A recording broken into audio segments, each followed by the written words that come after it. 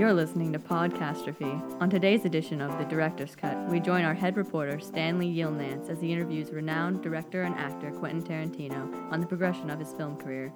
Here's a little of how that interview went.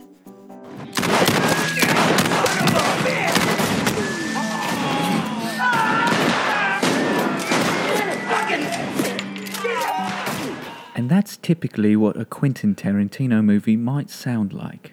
Here in the studio today with us, we have Quentin Tarantino himself to speak on his directing career. Quentin, thank you for joining us. It's a pleasure to have you in the studio today.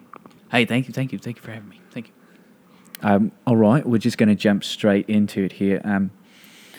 First off, what made you want to be a director? Well, honestly, I don't see who wouldn't want to be a director. I mean, you create your own stories, and I show them. I create my own world, and people pay to come see this. And my fans like to pay to see my movies because they know they're going to get their money back. So I like to create my own worlds. And creating your own worlds, is that an easy concept that you've come up with? Is this something that takes a lot of time to do? Oh, it takes so much time. I mean, you write every script as if it were a novel.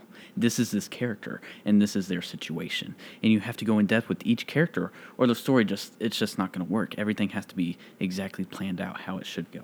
All right, so for these movies that you have created with this sort of aesthetic, where do you say your inspiration for this comes from? Oh, well, anyone draws inspiration from many things, from the childhood, from news stories. I would say a lot of my inspiration comes from history. I always loved learning about history because I felt like history was like watching a movie. You have to teach history to children. And not every child thinks that's interesting, but I found it interesting. I thought it was wonderful to learn about like conflicts and wars and violence and how things escalated. And I always found that very interesting. So I put a lot of those elements that are in history into my films. You know, you hear these stories and you go to class and to learn just about these stories that happened in the past, and I get to recreate those in my movies. All right, very nice. And speaking on violence, a major question that's been asked over the years to you, and do you believe that movie violence can somehow correlate with real violence? No. I've answered this question before, and I will not answer for you. I will not dance to your tune. Why? This question's been asked millions of times. I will not come here just to give you ratings, just to hear me reiterate what I've already said.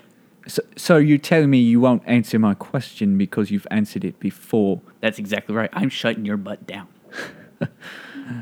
All right, that's Quentin Tarantino. Thank you for joining us today, and please go out and watch his new movie, The Hateful Eight, which also correlates with his personality.